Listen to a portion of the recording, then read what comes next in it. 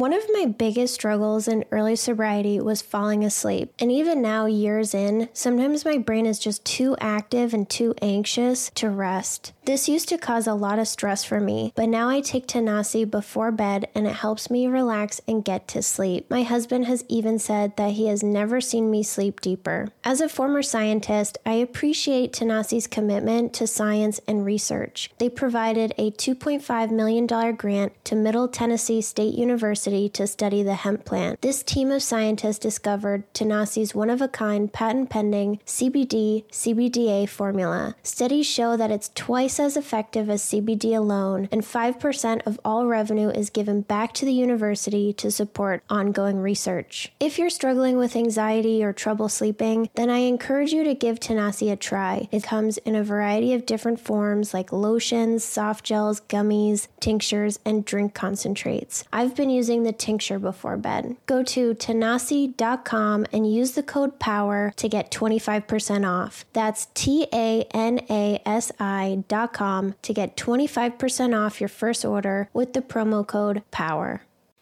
Tired of your gut feeling like it's been through more drama than a reality TV show? Say goodbye to the chaos and hello to a gut that's as peaceful as a Zen garden with Symbiotic Plus from Ritual. Let's be real. Alcohol turns your gut into a wild roller coaster ride, leaving you feeling more queasy than thrilled. Say goodbye to the gut battles and inflammation wars. And with 25% off with the code POWER, this is a great excuse to give your gut the TLC that it deserves. So whether you're starting your day with a green smoothie or hitting up your favorite Starbucks for a coffee, make sure to add Symbiotic Plus to your daily routine. There's no more shame in your gut game. Symbiotic Plus and Ritual are here to celebrate, not hide your insides. Get 25% off your first month for a limited time at ritual.com/power.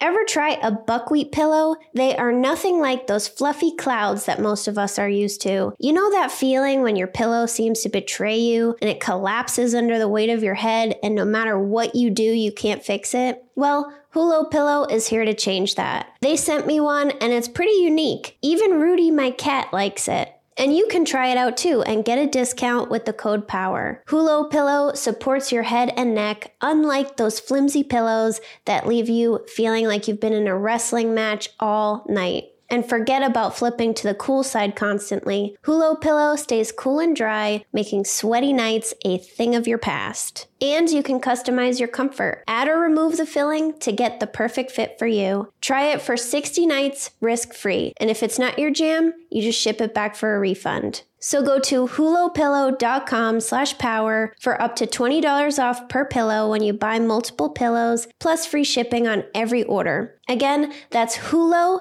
HULLO, pillow.com/power.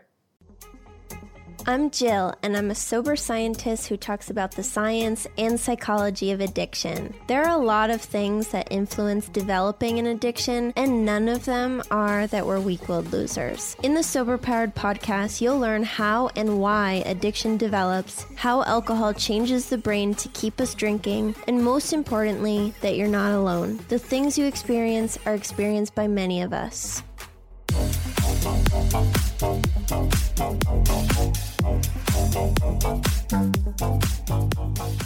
Welcome back to the Sober Powered podcast. I have such a treat for you today. I never tell you guys that you have to listen to this episode, but I'm saying it today. You gotta listen to this episode. You have to listen to the entire thing. It is not very long, but it was amazing. I'm trying to have more experts on the podcast. So today I have for you Dr. Anna Lembke, who is a professor of psychiatry at Stanford University School of Medicine, and she's also the chief of the Stanford Addiction Medicine Dual Diagnosis Clinic. You may know her from her new book, Dopamine Nation, Finding Balance in the Age of Indulgence, which became an instant New York Times bestseller. And I highly recommend reading it if you haven't. So there's a link in the show notes to grab the book from Amazon if you haven't read it yet. It is amazing. I've listened to it twice already. So in this conversation, we discuss how whatever perceived positives that you think alcohol is bringing to your life, like less anxiety, for example, that with repeated drinking, alcohol causes or worsens the very thing that you're trying to improve.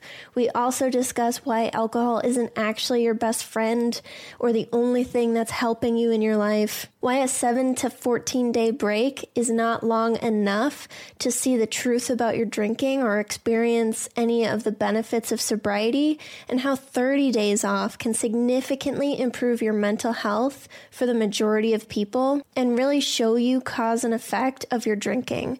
We also discuss why doctors are hesitant to ask about alcohol and drug use, which is a topic that I know a lot of us have wondered about, and I think that the way that Dr. Lembke explained this is really satisfying and makes a lot of sense. She explains ways to evaluate the amount of alcohol that you're consuming, how long it takes to restore balance in the brain, how to set expectations in sobriety, and then I also got her opinion on sobriety obsession, which was the topic of episode 73 of this podcast. So she explained her view on sobriety obsession and if we can get addicted to sobriety. So again, this episode is amazing. I'm so happy with the way that it came out. I'm so excited about it.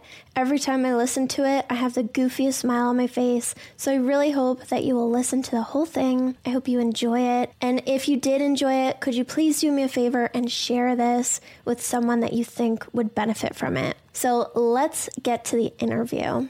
Thank you so much for coming on my show and discussing dopamine and your book, Dopamine Nation. I'm really excited to talk to you. You're actually the first expert that I've had on my podcast. Oh, wow. I feel no pressure. Yeah, I feel super privileged. Yeah, and it's exciting to talk to someone with so much knowledge and experience in addiction. Well, I'm excited to be here. Thank you for having me. So before we start, I'm really curious what made you interested in studying addiction medicine. Mm-hmm. You know, it was one of those things where it was sort of like the last thing I wanted to do, but it became incredibly obvious at some point that it was a huge need. When I graduated medical school, I knew nothing about how to help people with addiction. You would have thought that would have gotten remedied after a residency in psychiatry and a fellowship in mood disorders. But in fact, I graduated from those with no knowledge about how to help people with addiction. And really almost everything I learned initially from patients over, the last 25 years who have been my best teachers, but also from colleagues, most of whom are docs in recovery. Because in the early days, those were pretty much the only people that went into addiction medicine were doctors who themselves had struggled with addiction. And then obviously, from the science and all of that, learning that over the last couple decades.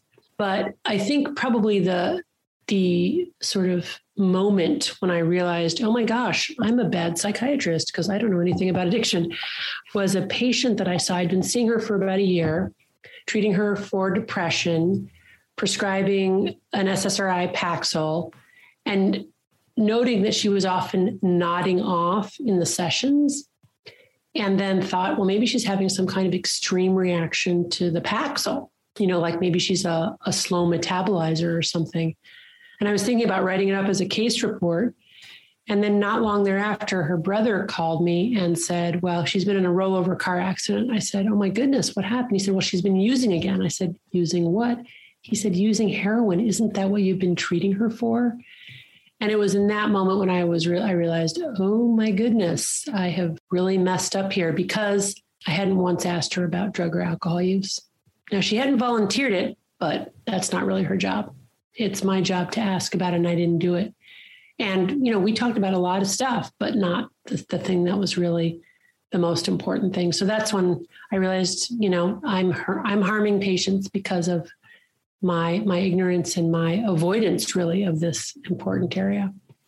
I love that story. And I have been someone that's gone to a therapist and hid my own drinking. Sure. So I felt her position there. They're not going to ask you about it. It's not really your job to tell them, what is hard to talk about anyway. So really doctors are poorly educated and don't, address the most obvious thing in the room that they can't even discover is the most obvious thing because they're not even asking the basic questions. And that was true for me. Yeah. So in your book, Dopamine Nation, you started off by talking about your own experience with Twilight, which I loved. I loved it for a couple of reasons. I loved it because I thought it was very vulnerable of you to share that and kind of show me, a reader who has struggled with addiction, that, you have this version of something going on too, that you've worked through. And because I did exactly the same thing with Twilight. I read each book in one day. That's a long time to sit there and read. And then I did the exact same thing when 50 Shades of Grey came out. I just would sit there and obsessively read them. Yeah. So it made me laugh a lot, and it helped me ease into the book.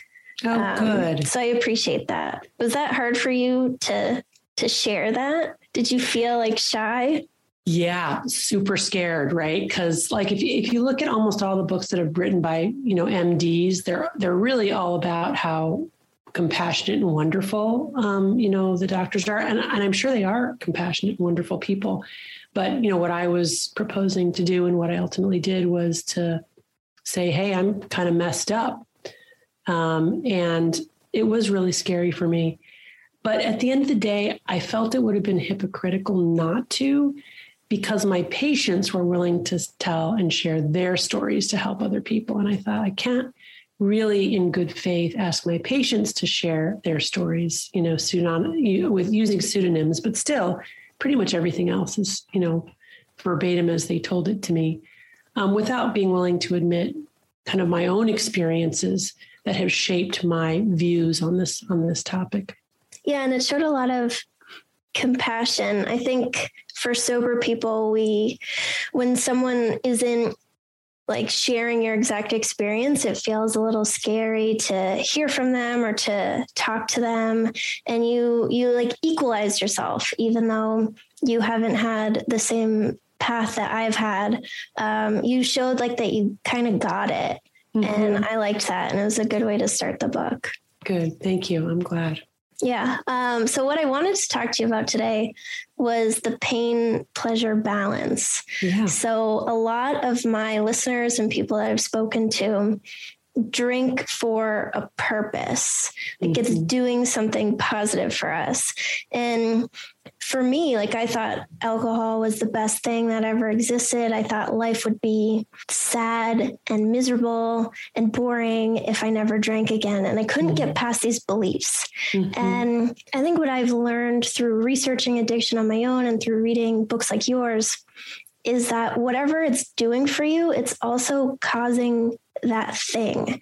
And I enjoyed your explanation with the balance and the gremlins being, our addiction.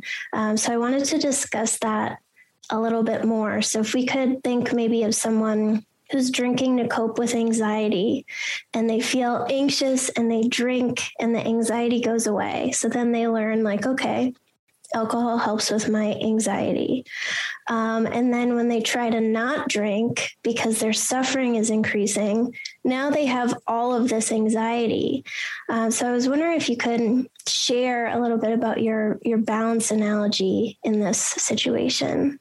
Let me first just say, though, that I really appreciate that most people use substances to solve a problem. And that it really works. Otherwise, they wouldn't do it again.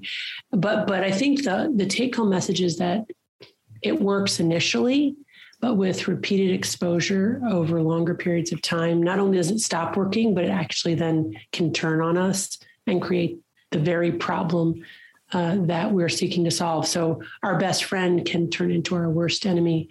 And the way to understand that is to really understand the neuroscience of pleasure and pain.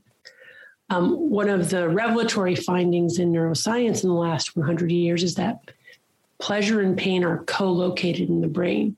So the same parts of the brain that process pleasure also process pain, and they work like opposite sides of a balance. So imagine a board on a fulcrum or a teeter-totter in a kid's playground.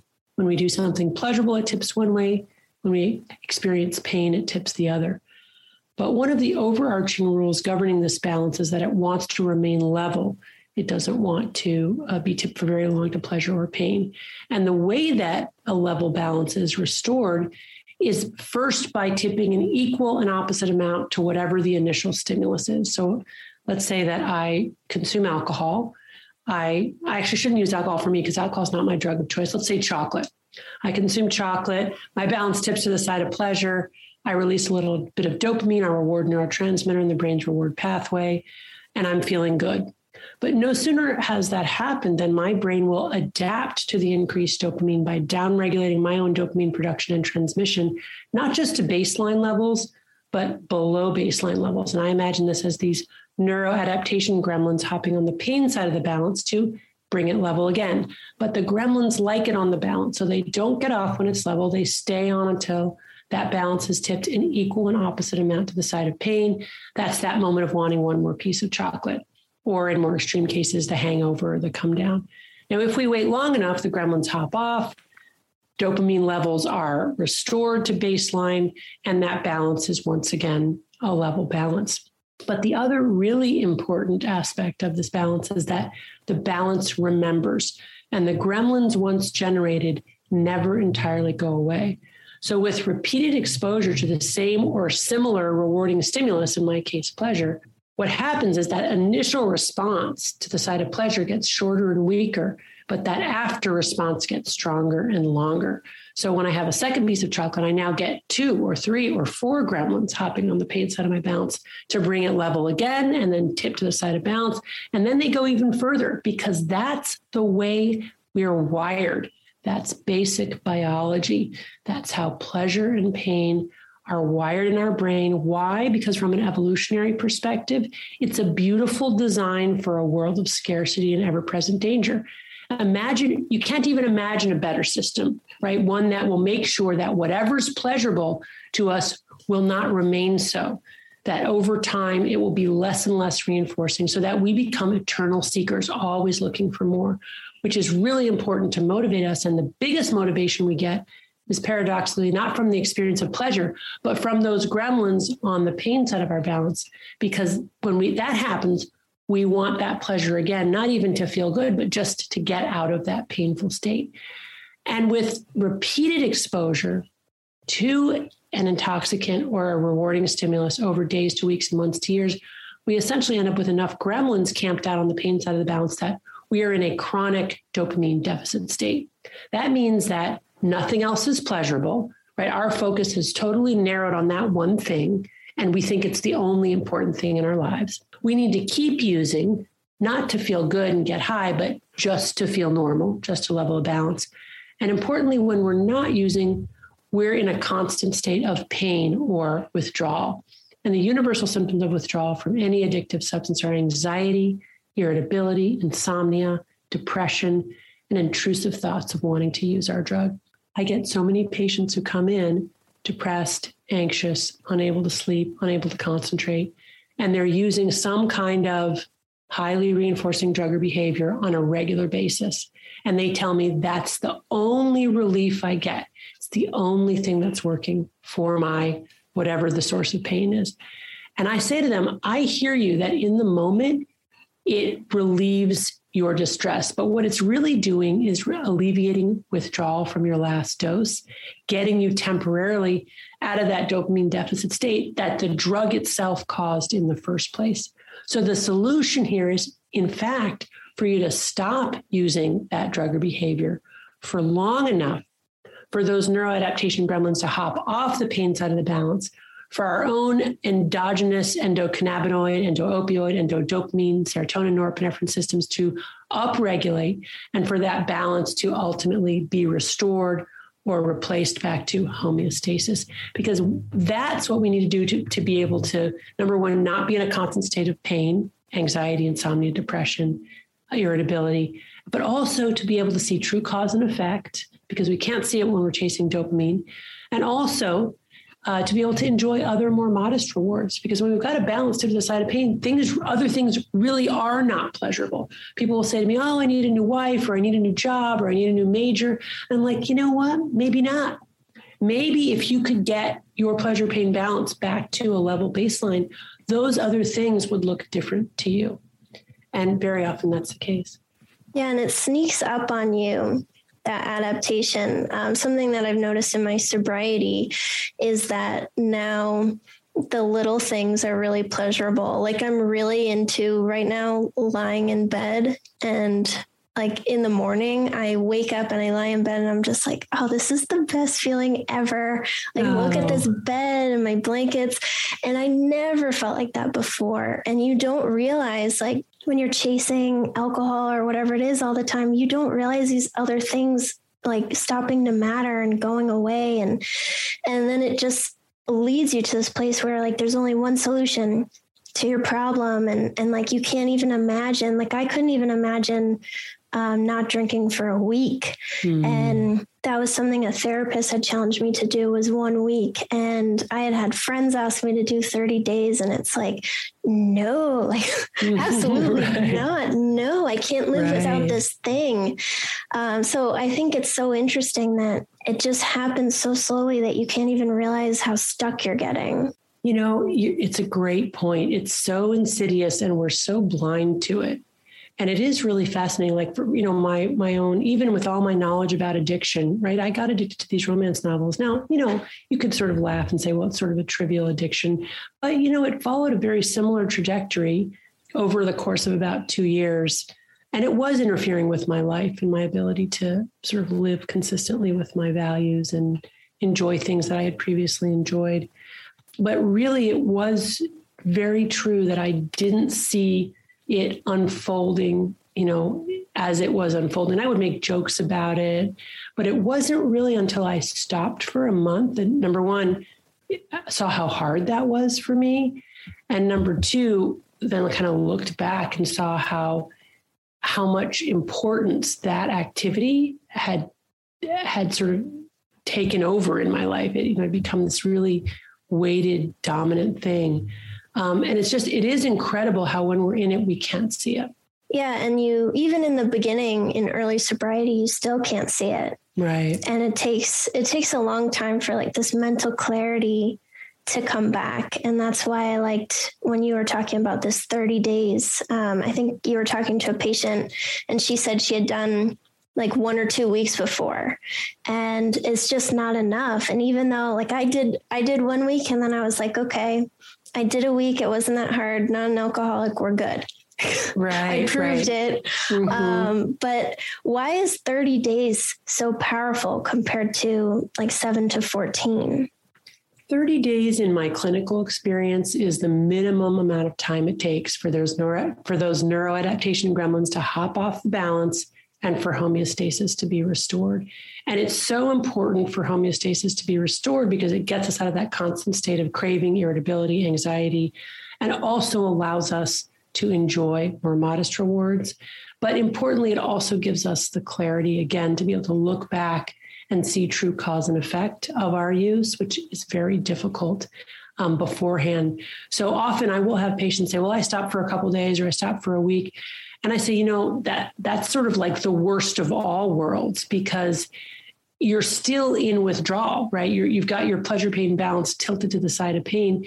You're doing all of the painful part with none of the rewards. You really have to go get to a month essentially in order to really be able to get out of withdrawal and for, you know, dopamine levels to reset themselves and to really, you know, number one, feel better. And number two, you know, be able to see with clarity what was really going on in your life. Also, I will say that there are data to support my clinical experience. So there's an important study by Brown and Schuckett that took adult males who were using alcohol in an addictive way, who also met criteria for major clinical depression, put them in a hospital and gave them no treatment at all other than that they were not allowed to have access to alcohol. And after 30 days, 80% of those individuals no longer met criteria for major clinical depression. So that was really significant because what it said is that it was the alcohol driving the depression in the vast majority of those individuals. And it was based on that work that in the DSM-5, the Diagnostic and Statistical Manual of Mental Disorders, that the recommendation is when you're trying to differentiate, a form frust or independently occurring mood disorder from a substance-induced mood disorder, you really need that person to have a minimum of 30 days not using that substance in order to tell the difference.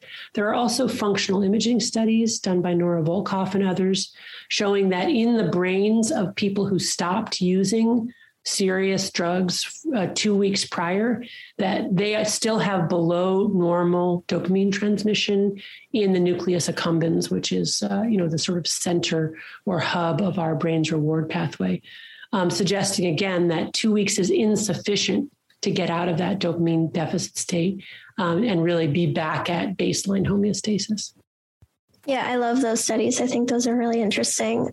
Both all of the mental health ones, because that was my experience. I had alcohol-induced anxiety, and then I normally have depression, but that escalated very far into like suicidal thoughts and all of that.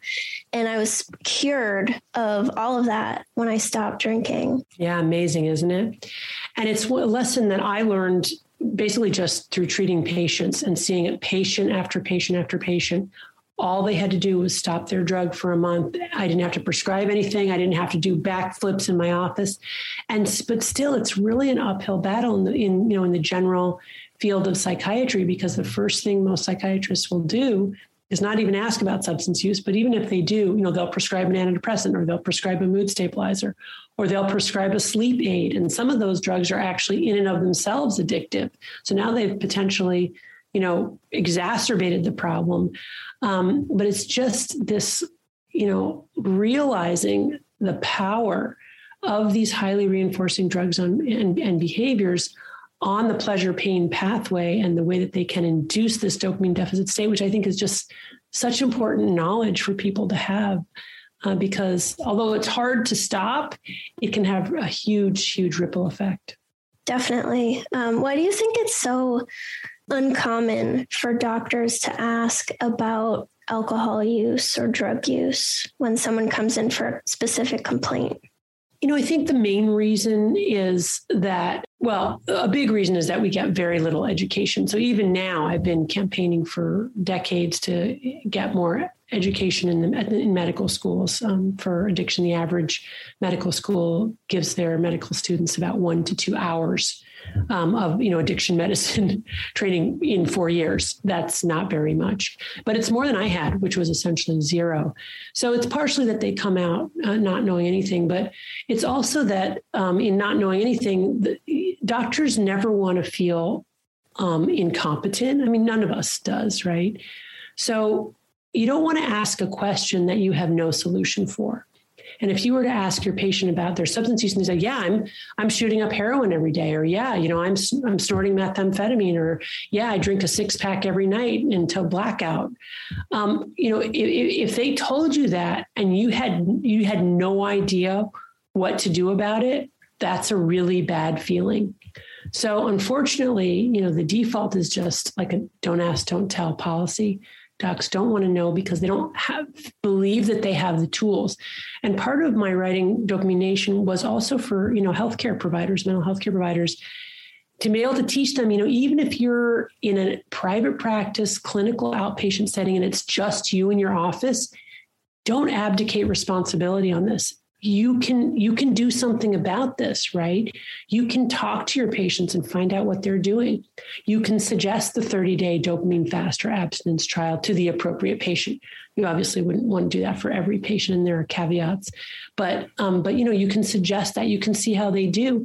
If they improve, there you go. Then you have this. And the great thing about the dopamine fast is that when patients do come back and feel better, I no longer have to convince them about changing their substance use. They're now motivated, right? Because they feel better. They did the research. They got the data. they feel better and they're motivated. They're not always motivated to continue abstinence, but they're almost always motivated to use less and to change their relationship with that drug.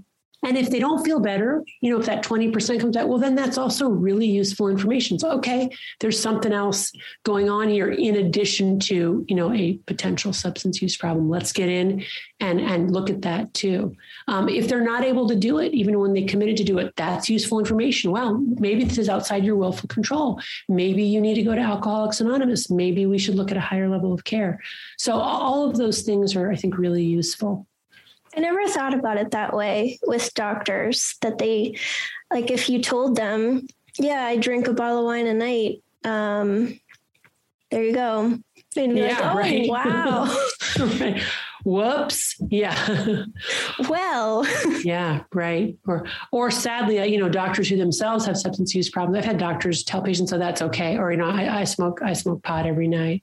It's like, oh, that's all right. That little pot's okay. It's like, it might be in some people in some contexts, but you wouldn't want to stop there, right? You want to ask more questions and explore what's really going on. Definitely. So what if you had a patient coming to you?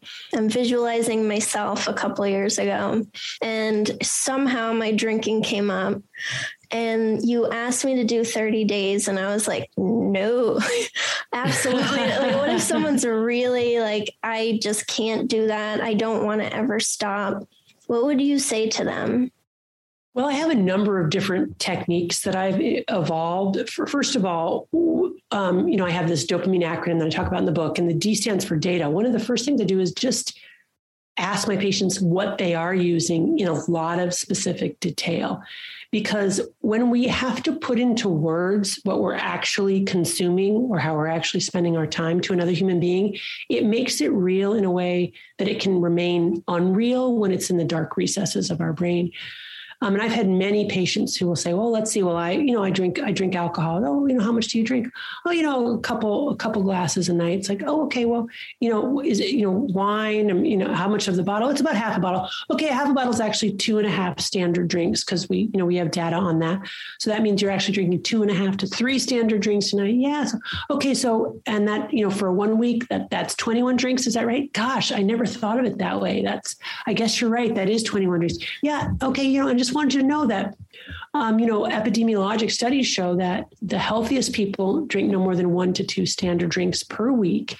And that for an adult female, if you're drinking more than 7 drinks in a week or more than 3 in a day, you're basically in the risky range. You have increased risk for all-cause morbidity and mortality. Like, oh, really? Wow. I didn't know that. So, it's just talking about it makes it real. Then I ask them, the O for dopamine stands for objectives. Why do they use, right? Well, like in your case, it helps my anxiety. Okay. I want to know, what the reason is. Everybody has a reason. The P of the dopamine acronym stands for problems. What are the problems with it? What can you identify as not going well? Again, all of this sort of brings to the fore these sort of latent, hidden narratives that are easy to ignore until we tell another human being. And then the A of dopamine stands for abstinence, trial, or dopamine fast that we've just been talking about in order to reestablish dopaminergic homeostasis. The other trick that I sometimes do, especially with young people, is I ask them to look at the long arc of the narrative of their lives.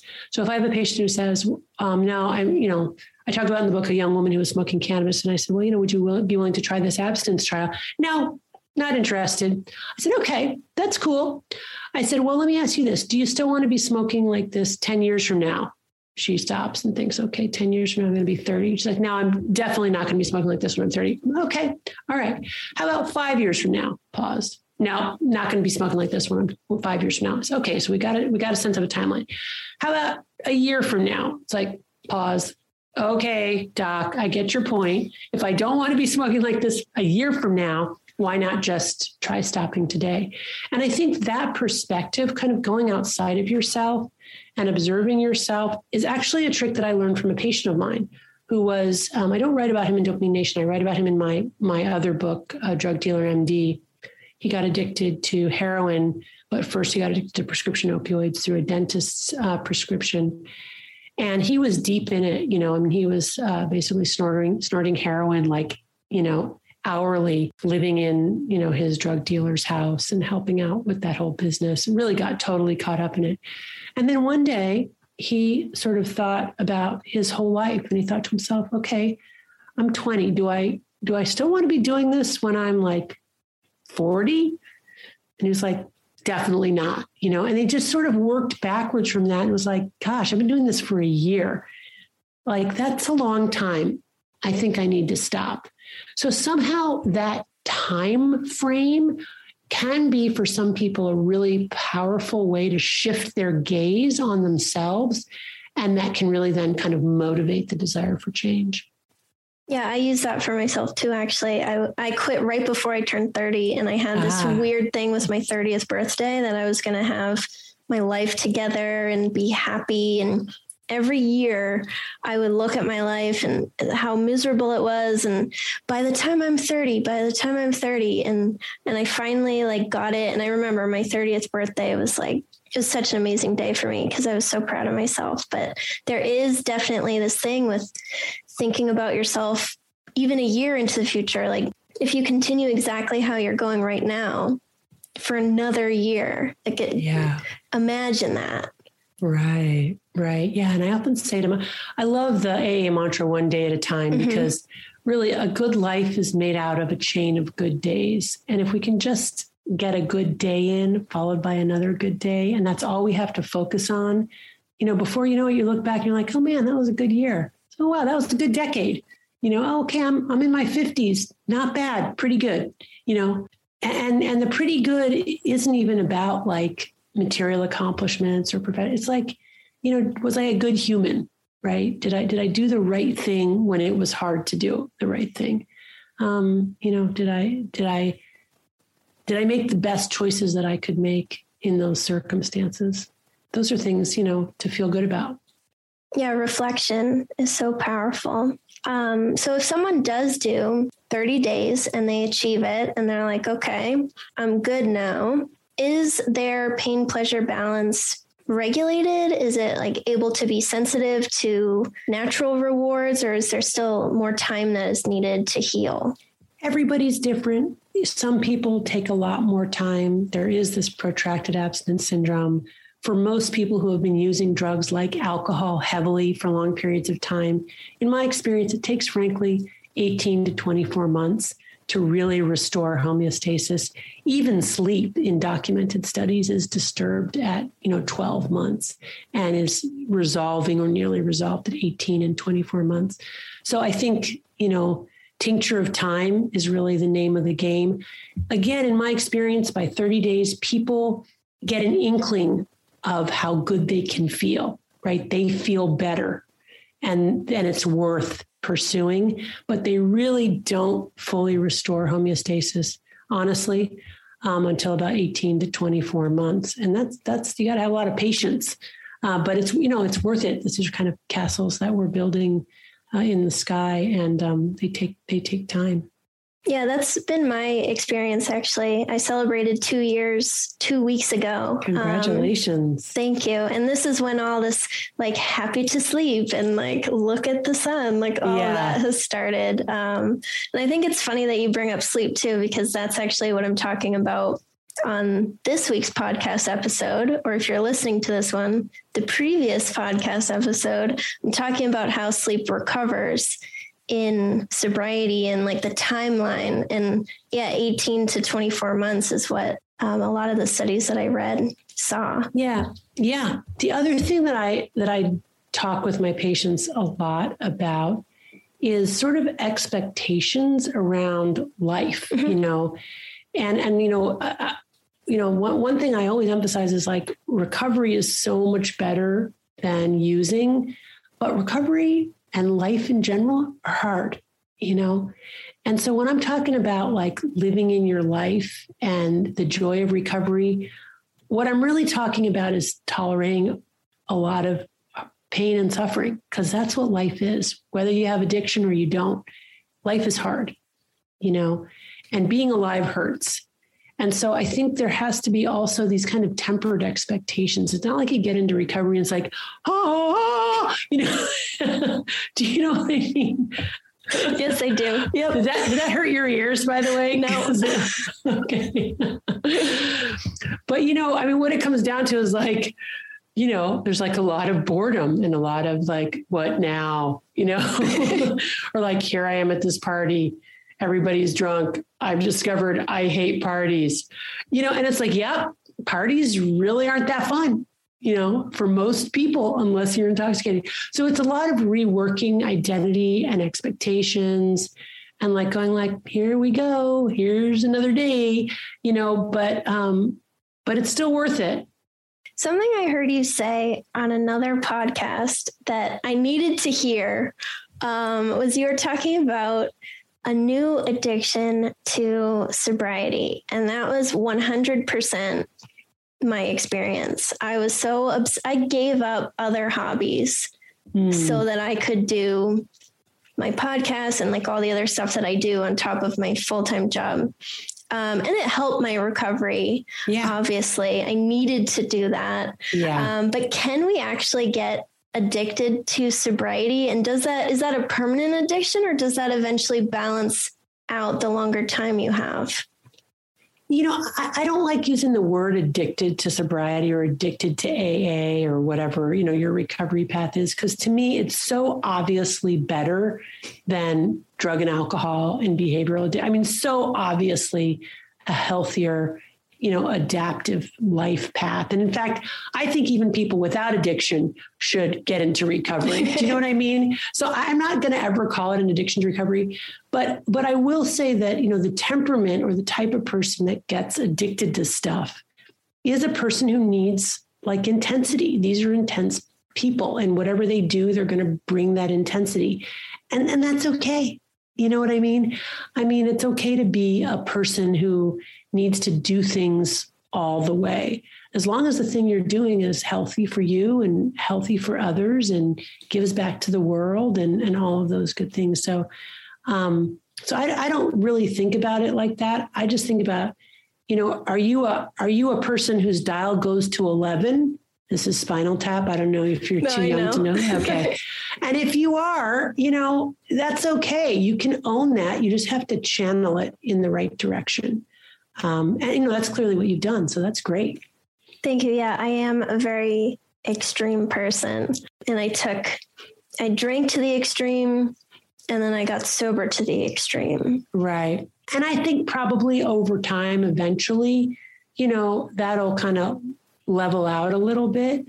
But you can just let yourself be addicted to recovery and sobriety. That's okay. You go. You know what I'm saying? Yeah. Thank you. I appreciate the validation. And thank you so much for joining me today. It was so nice to talk to you and hear more about your experience and everything that you've learned through your career. Well, my pleasure. It's been nice to talk to you too. Is there another book in your future or anything that we should look out for? Oh gosh, good. So yeah, that's sort of my thing, that my great solace, right, is the writing time. It's been a very nice part of my life. I love my patients, love my family, but that kind of creative process. So probably, I'm thinking about it, what I want to write about next. We'll see. Well, thank you again for joining me today. And I really appreciate your time. Yeah, you're welcome. I hope that your first podcast with another person went well enough that you'll want to do it again. Yeah, you set a really high bar. Okay. Well, it's really nice to meet you. Thank you.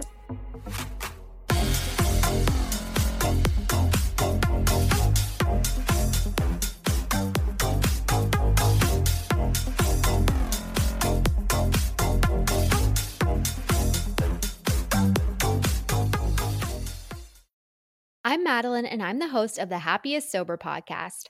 I got sober in my 20s after a decade of gray area drinking, and the greatest plot twist of all time was realizing that alcohol, the thing that I thought made my life the most happy and fun and exciting, was actually the exact thing preventing me from living my happiest and best life.